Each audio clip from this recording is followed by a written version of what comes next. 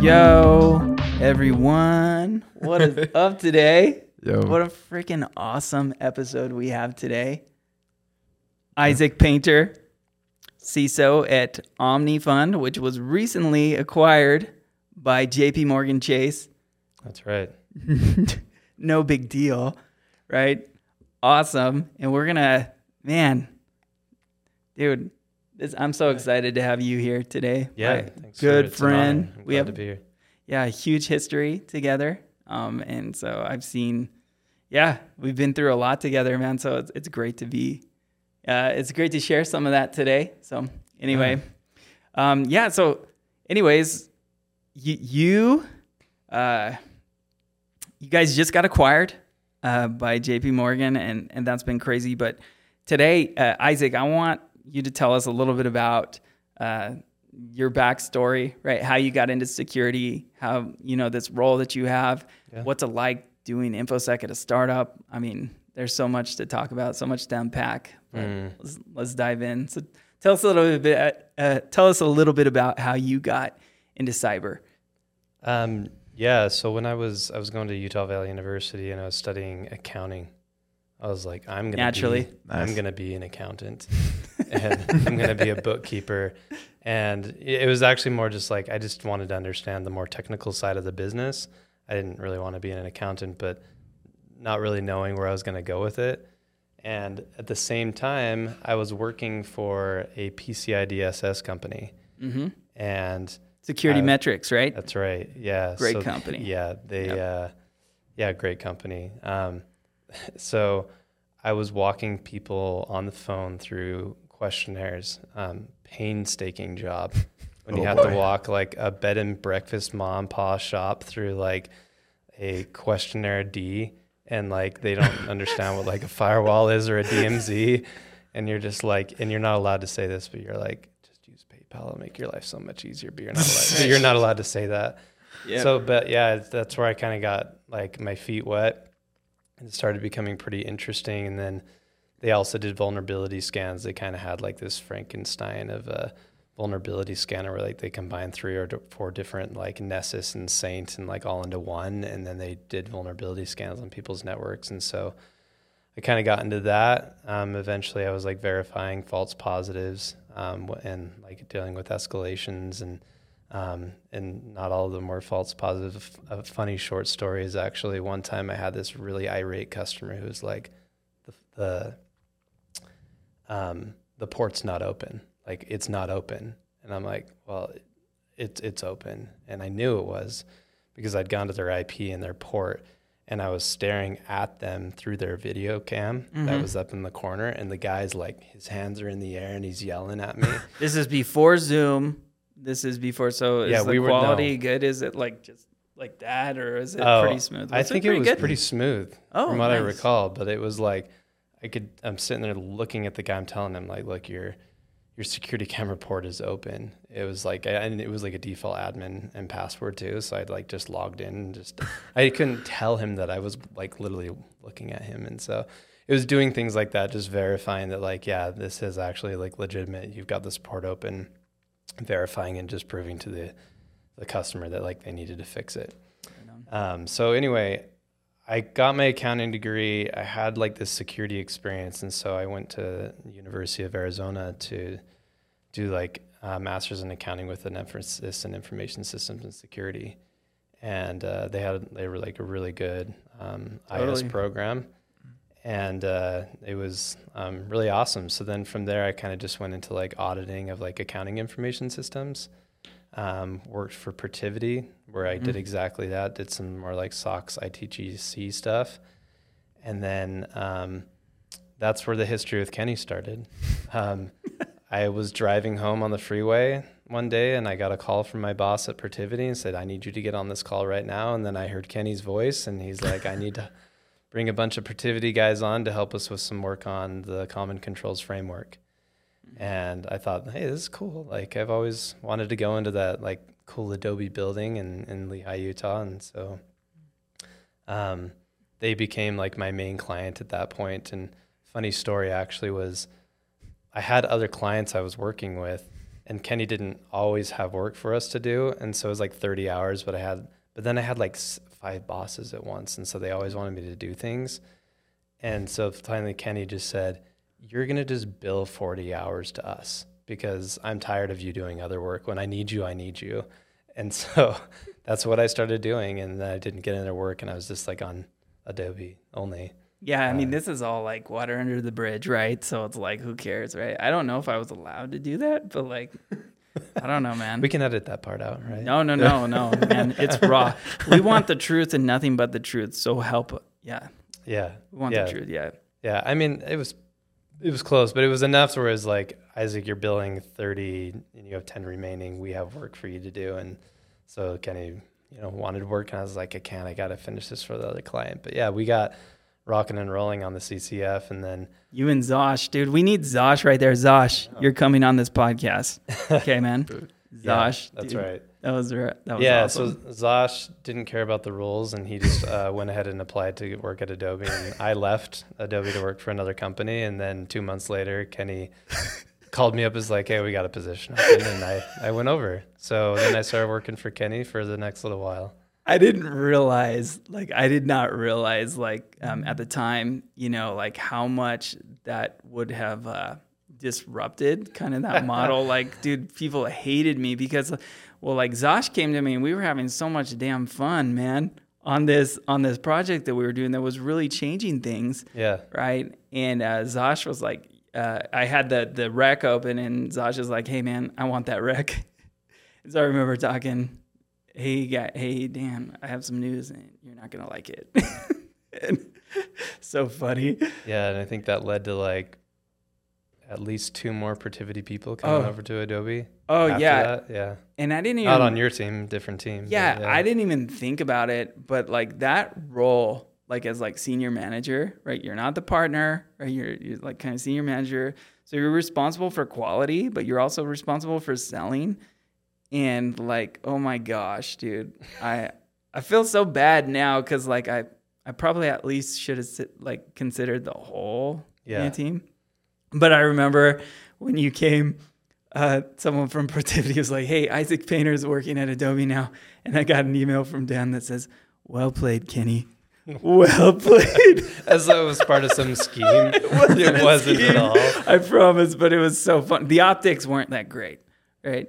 Yeah. The optics are never that great when I have my when I'm involved. Well, it is what it is. Well, when I left that previous company, they were pretty pissed that I, worked there like 3 months and then left. But they had basically told me like I didn't even need 2 weeks. They just said, you're out of here. Yeah. Wow. They kicked me out the door. But no, man, but it's fine. It's fine. It was no hard feelings. It's no hard feelings, man. Yeah. It's just business. That's crazy, man. So like after Adobe, where did you go? Yeah, so I was at Adobe for 6 years. I was on Kenny's team for about a solid year. And then there was like some stuff that came up around policy and Kenny was like, hey, we need like one of our guys to kind of like be in this. And like, there wasn't a lot of traction going on and they were trying to build out like the Archer GRC policy tool and it wasn't going well. And yeah. PTSD. What's that meme? We need to insert the meme of the dog, sniffing the cupcakes. Have you seen that one? The dog sniffing the cupcakes, the PTSD one?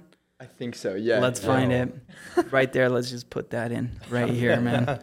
Yeah. Yeah, dark place. That wasn't like, I think the whole entire Archer GRC project was like just struggling all around. There was like adoption and trying a lot of customization and stuff. And so anyway, one thing led to another, and eventually they just really needed someone to own it.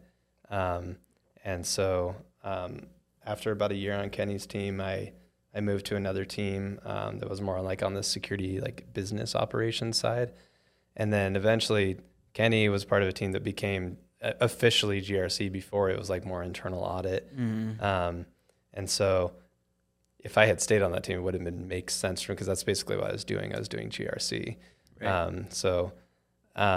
But yeah, I did a lot of policy work. I basically brought together like all of Adobe's policies into like one umbrella. There was like fractions of policies all throughout the company. I mean, we had the the Acrobat team that had their own policies, the Adobe Sign team that had their own policies. They had, what was the name? Adobe Connect had their own policies. Mm-hmm. And so they were all like doing their own SOC 2s and their own policies. And it was just like very like not like corporate level policies at all. They were very like fractured. Yeah. So I brought all that together. And yeah. How does that, like, you know, when it is fractured, like what are the implications of that? Right. When everybody's kind of guessing, what do I have to do? Right. Like, what am I supposed to do? Like, yeah. Like, well, look, it makes it impossible for GRC because it's just like you're referring to this policy, which is in conflict with this other team's policy, which is in conflict with the corporate policy. And then nobody can find who even wrote that policy 6 years ago. Right. And so it was a mess. And so kind of built that out. And I think, I don't know where it's at now, but, you know, moved on to other roles and into like security training for like role-based training for developers, and then like the more security awareness training, and then had an opportunity to step into like a acting chief of staff role to the CISO. They had some transition with their CISO. At Adobe, that's pretty big, right? And then so fair amount of like project management. For a time I did some like penetration testing program management. That was hard, mostly because it was just a lot of, I don't know. What was hard steps. About it? Yeah. I think it was mostly just that it required a lot of setup, and the access was really hard. It's like you got to give the pen testers the right access to the right systems. And so like to kind of like unravel all the red tape and around that became quite difficult. It's like you want to start the pen test, but they don't have the access, and then convincing people, why do you need to give a pen tester access? Aren't they supposed to pen test? So any pen testers maybe listening to this later is like, oh my gosh, I hear that all the time. Yeah. Right. Yeah. And so I did that for a time as well. And then it's a good way to get a green checkbox on your pen test is like, don't give them any credentials. Just try to. Yeah. I mean, they do try to do that, but they also have to like assume account compromise too. And yeah. Right. But so that's in a nutshell kind of leading up to, and then Kenny and I connected again. Kenny was doing some work for the company I work for now, Omni. This was 2.5 years ago now. Yeah, with Rob and Jake. So Rob Wise, who's the CTO at Omni, and Jake Source, who's the VP of engineering. And a little bit at the time, it was like Kelsey was involved sometimes. Yeah. Right?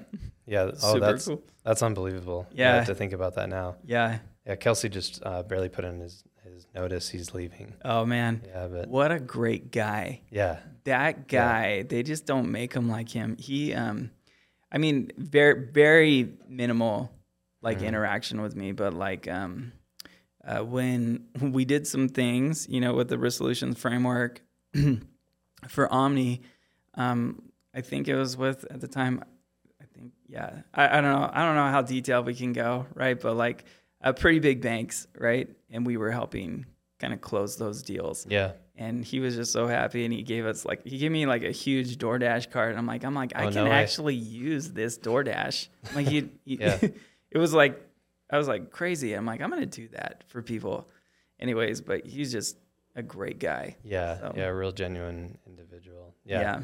Omni owes a lot of his success to him, and also Tony, the other founder, but and Rob and Rob, a million other people. Yeah. Rob.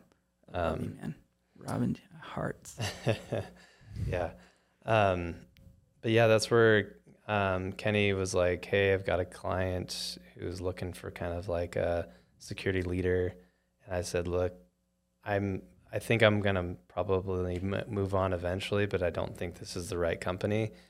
And then Kenny was like, well, it's fine. Let's just go to lunch anyways. And then Kenny was bold enough to bring it up again at lunch. And I was like, okay, fine, let's have a conversation. And I met these guys, and actually the first time I met with them, they were in this like room that had like a blue light, and it was like just blue. Like there's like this really blue room. And I was like, what a weird company. Like, but we laugh about that now. It was just the room that they had at the time. It was just the space they were in, but had no reflection on who they were as individuals. I just thought that was their preference to be in a blue room. But anyway, so Kenny, did his thing and promoted me, which was really nice of him. And they said, well, whatever, if Kenny says that he trusts you, we trust you as well. So they didn't really go through that much of a rigor of a process. And I made the jump and learned a lot about venture capital ever since. And we have pretty diverse customer base. We have some who don't give a crap about security. Yeah. And then like it's not even a second thought for them. And then we have some who are like the larger enterprise customers, or it's like that's like their first thought. That's like the first thing that they ask about is security. Yeah, and why is that? Like, so like the data that you guys take, like, do you think that it's legitimate, that concern? Or? Yeah, so there are some SEC like security regulations. So I think once you're over 25 million assets under management, then you are under the scrutiny of the SEC. And then they have a lot of regulations, some of them being security, but it's more like really like ITGC kind of stuff. And it's basis of it, right? I mean, risk, it all comes down to risk. Right. And so I think there will probably be more strict and defined regulation eventually, but right now it's pretty undefined. But regardless, that's kind of the catalyst for some of these customers. But for the most part, when it comes to like the private markets, it's about negotiating power. So it's like I've talked to some of our customers trying to understand like, why is it that you want to protect your data? And that was one reason, was like, okay, if they arrange a deal with a particular individual or investor, one of their clients, and then they don't give that same deal to another client, and that's leaked, that really hurts their reputation and their negotiating power. Right.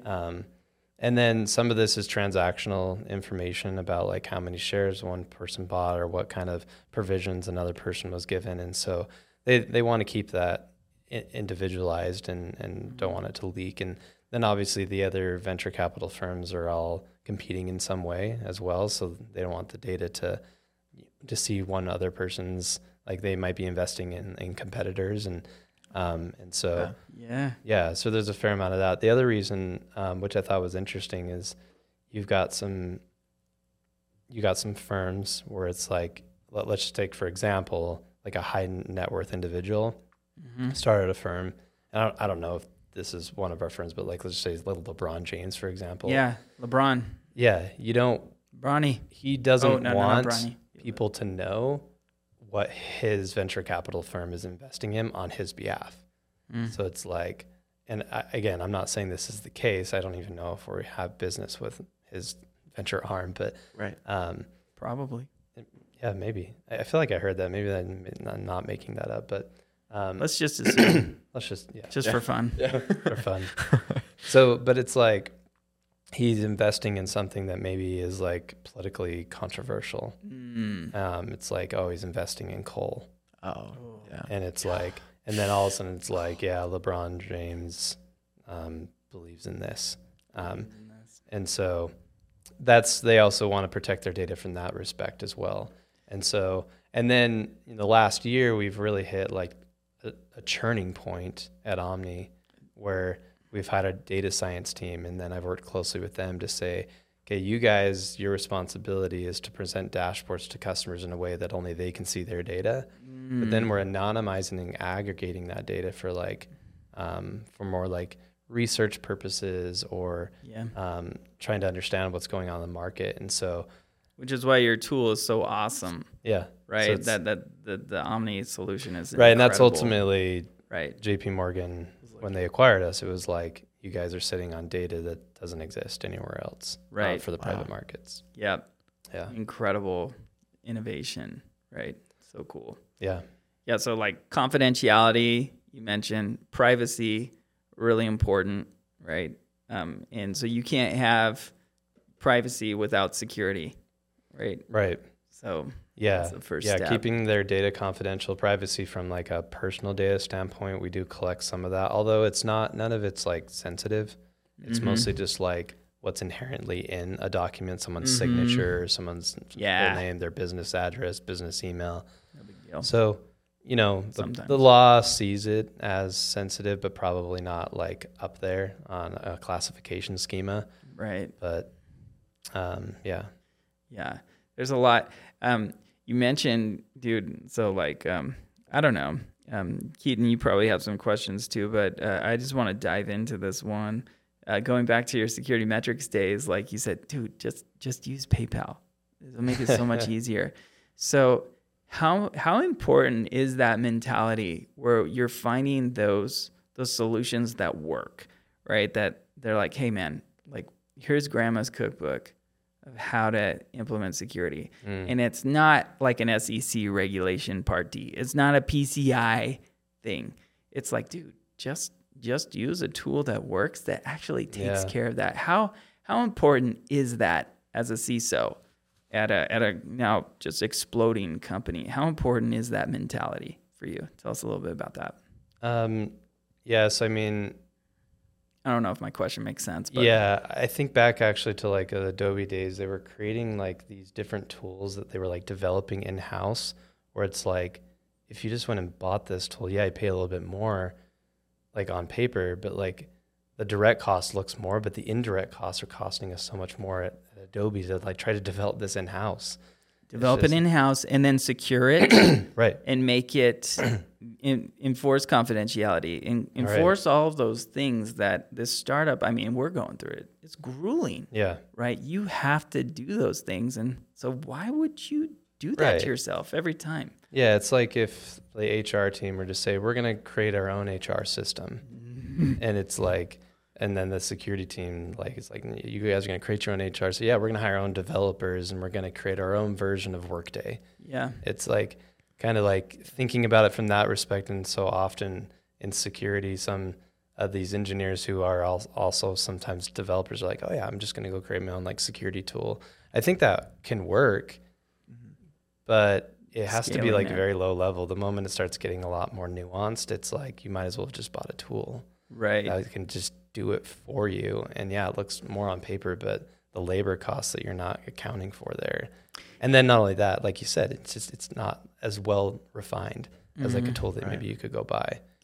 Sometimes, like, I guess on the flip side, the only thing I was talking to a high up at Google, and he said, like, look, because, you know, he was complimenting Paramify and kind of how we're approaching things. And so we talked for a while, and he's like, look, for us, like, if we're thinking about buying a tool, you know, we're huge, right? So now we have to think about how are we going to integrate this into our process, right? Yeah. So there are cases where it's so big, right? Like it's just big tech where it's like, you know, they're like a software company, so they all build their own things, but that's expensive and it requires a ton of capital to do.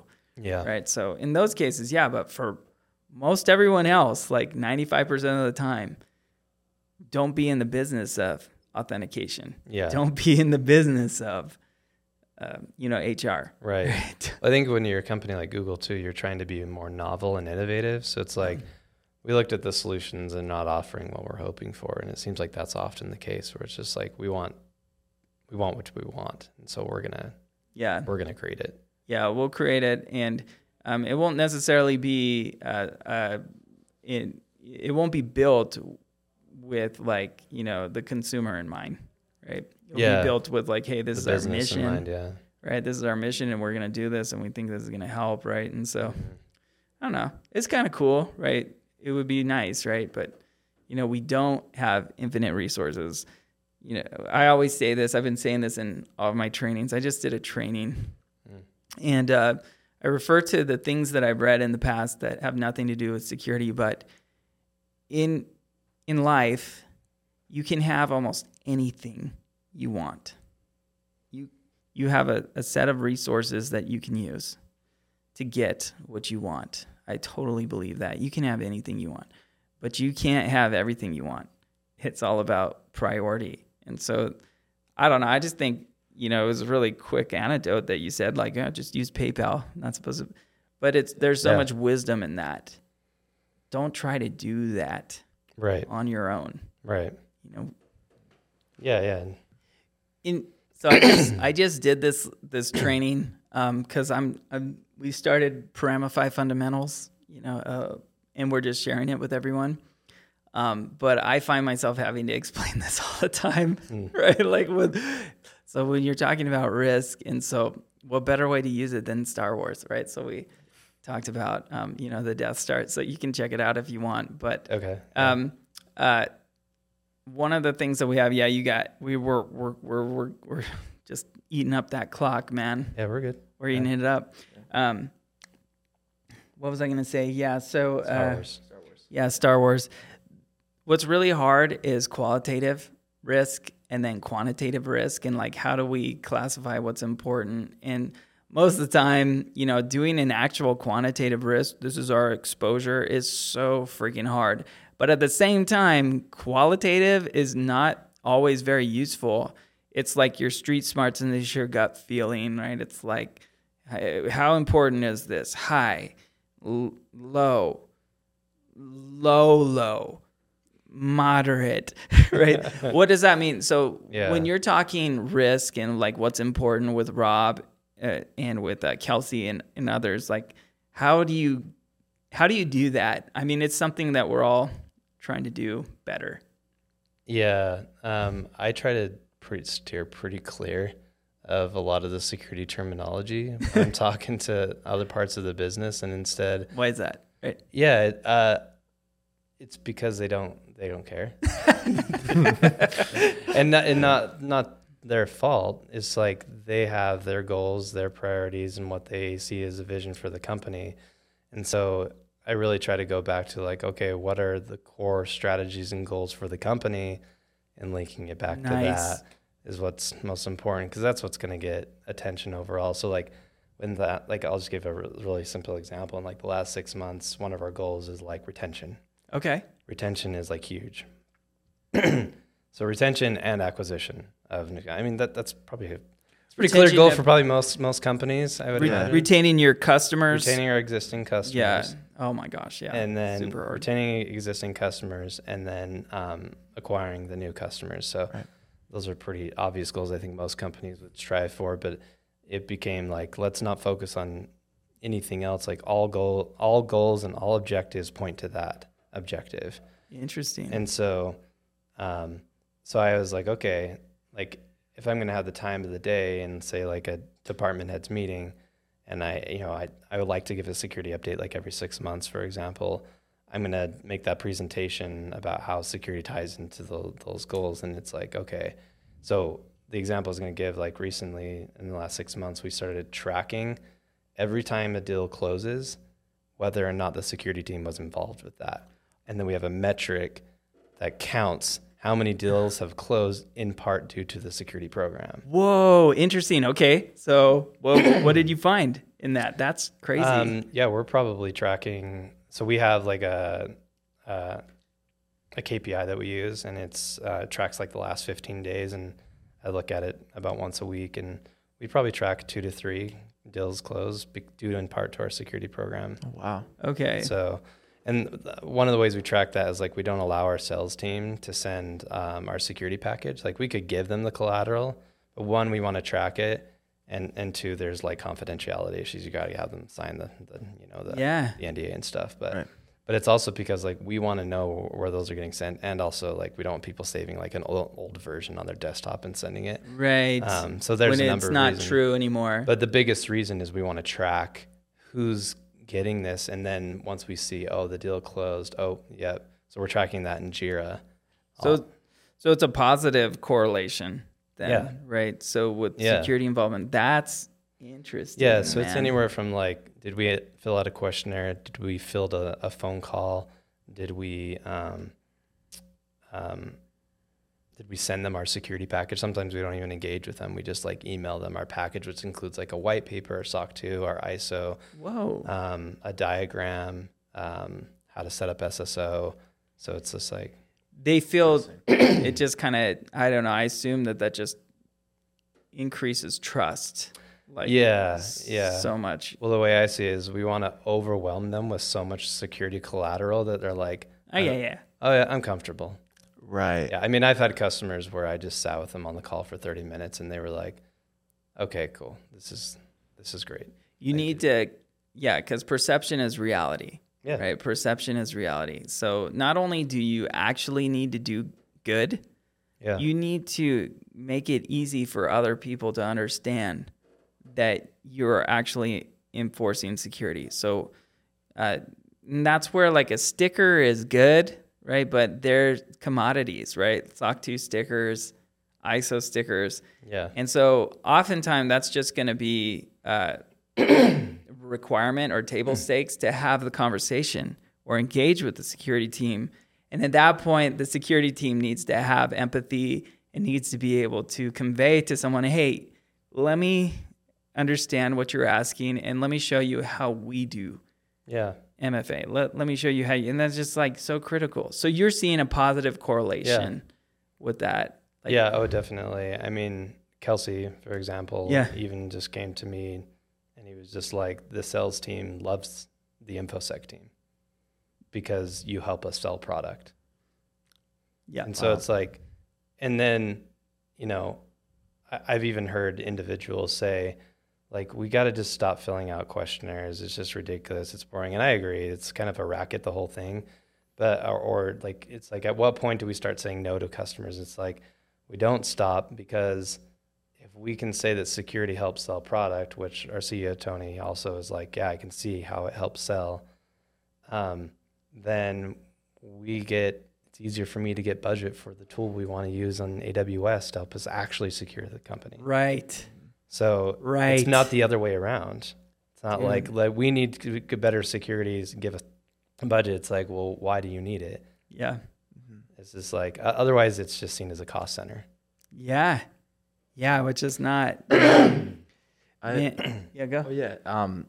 yeah. It looks like we are like coming close to time, but I have a question. So let's say someone's listening to this that wants to start a career in InfoSec. Do you have any like recommendations for them on how to get into the industry? And gosh, that's such a hard question, because there's so many people who do want to get into it, but every company is like, you got to have 2 years of experience.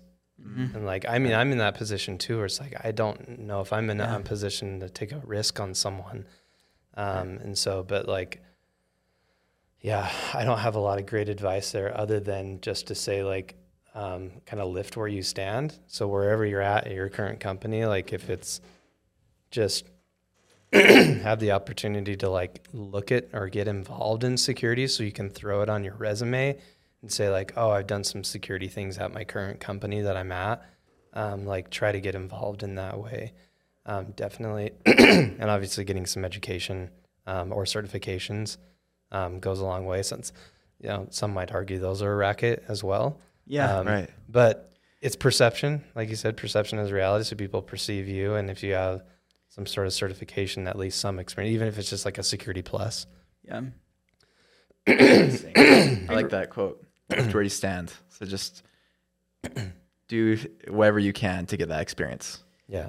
When I did like my CISSP, which is, you know, probably it's a pretty good one, right? I mean, it's not everything, but it tells you, and I was excited about learning about it, but I also had a lot of experience consulting, and you went right into it and started doing a thing, right? And so consulting companies always are hiring, man, almost always, almost in any economy. Yeah, they're a subject to the economy as well, but getting entry-level positions, that's what I say. I don't know your thought. It that's looks true. like it worked for you too. There's some like companies out there, like Arctic Wolf is a good one.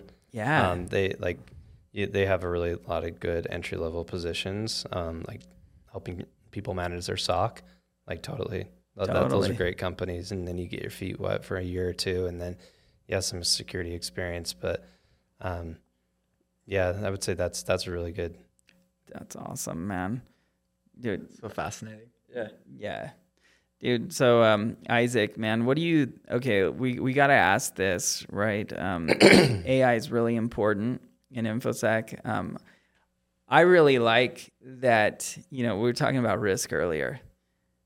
Qualitative and quantitative are always going to be important, right? Qualitative, you need experience, someone who's been there, who's seen how it's worked. So for qualitative risk assessment is really important. So they can synthesize what they know and convey, you know, align it with the business goals and talk to someone.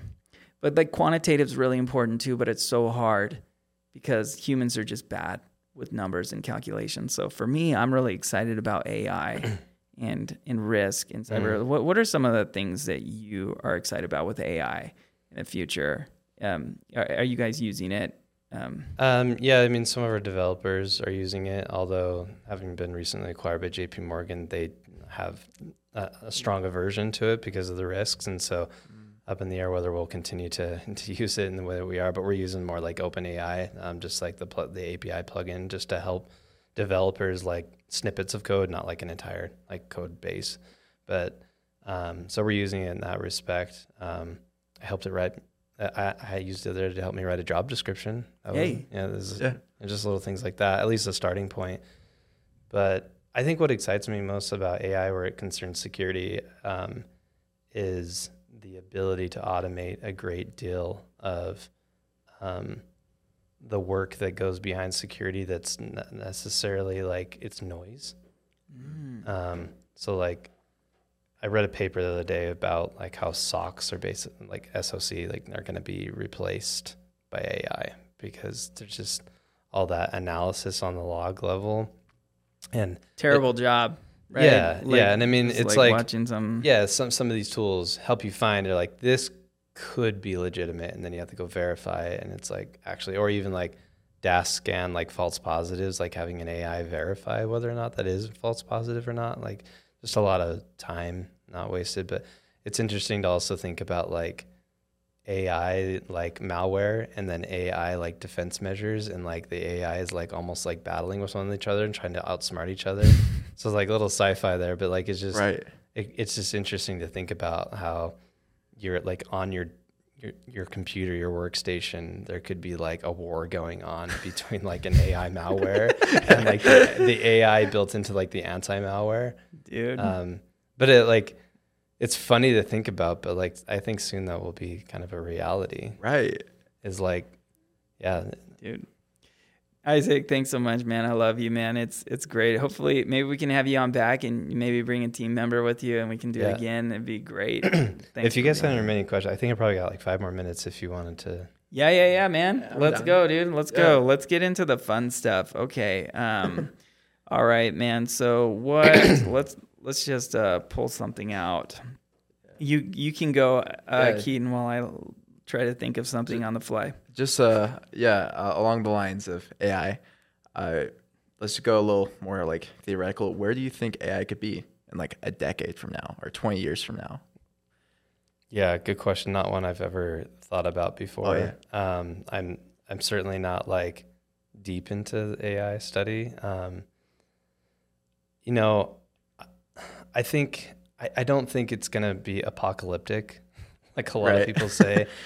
It's just my personal opinion that ultimately anything that is created by a human is going to be just as imperfect as a human. And so it's not going to like suddenly become more intelligent than us and start like, taking over systems that result in like death and loss and like overheating of your house and like turning off your air conditioning. Like those things certainly can happen, but I think there's too much imperfection in AI. Like I actually heard this thing the other day about, I can't remember the term they use, but I'm just going to call it pollution, where it's like AI pollution, where it's basically there's so much content out there that is produced by an AI that the AI starts consuming itself. So it's like you take a photocopy of a picture and then a photocopy of the photocopy and a photocopy, and over time it starts to look really grainy and diluted. That's what happens to an AI as it consumes itself over and over again. And so it's like the quality becomes like, and then, that's when this writer's strike wins, right? Because it's just like, it's just garbage what it produces back. So you still have to have someone like a human mind powering the original content ultimately. Sounds like, so, sorry, Dalton. You have like 70% fact, but then like 30% cringe, right? And that cringe gets amplified as it like consumes. So we see, we talked about this in our last podcast with, we had a Next Level AI.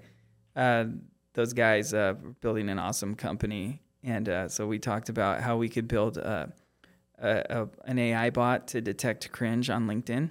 And we think we'd have a lot of success with it, right? So anyways, pretty good. That's the bolt-on you're going to put onto Primify.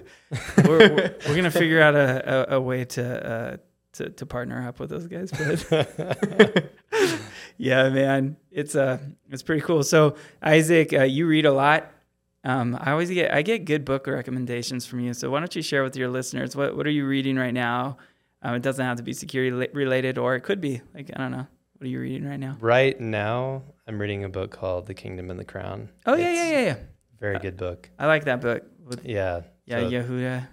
Yeah, that's right. Yeah. He's a good character. So I'm reading that right now. Very good, just like spiritual book. Mm-hmm. But right before that, I read a book called Think Again. Oh, okay. By Adam Grant. Probably one of like top 10 books I've ever read. Think Again. What's like the theme of the book, or what is it so about? The idea is that he promotes is too often in education, more particularly, we have these like textbooks or just these ideas in the world that it's just like, this is the truth, and like not questioning. Like the status quo, there's a lot of like confirmation bias that's going on and cycling over and over again. So it's like, I believe this, and I'm going to go out and search on Google to validate myself. And of course you're going to find it. Right. And so like just a really simple example, it's like people lost their minds when they found out Pluto wasn't a planet. Like people like freaked out. Dude, Pluto will always be a planet, man. Are you kidding, man? I grew up with Pluto as a planet. It will always be a planet. Yeah. So it's like, just using that simple example, he just promotes this idea that like we need to be willing to think again about it, and like even kind of just letting go of like predispositions. So like he gives some really great examples. Like he walks through this guy who like met with like KKK members, an African American met with KKK members and convinced like 300 of them to leave the KKK just by sitting down and having lunch with them and convincing them to like think again that like not the black race is not inferior. Mm-hmm. And then another example like he gives is they did like this, he states a study, I think it was done at Stanford, about like what policy decisions made by presidents were actually like the best decisions.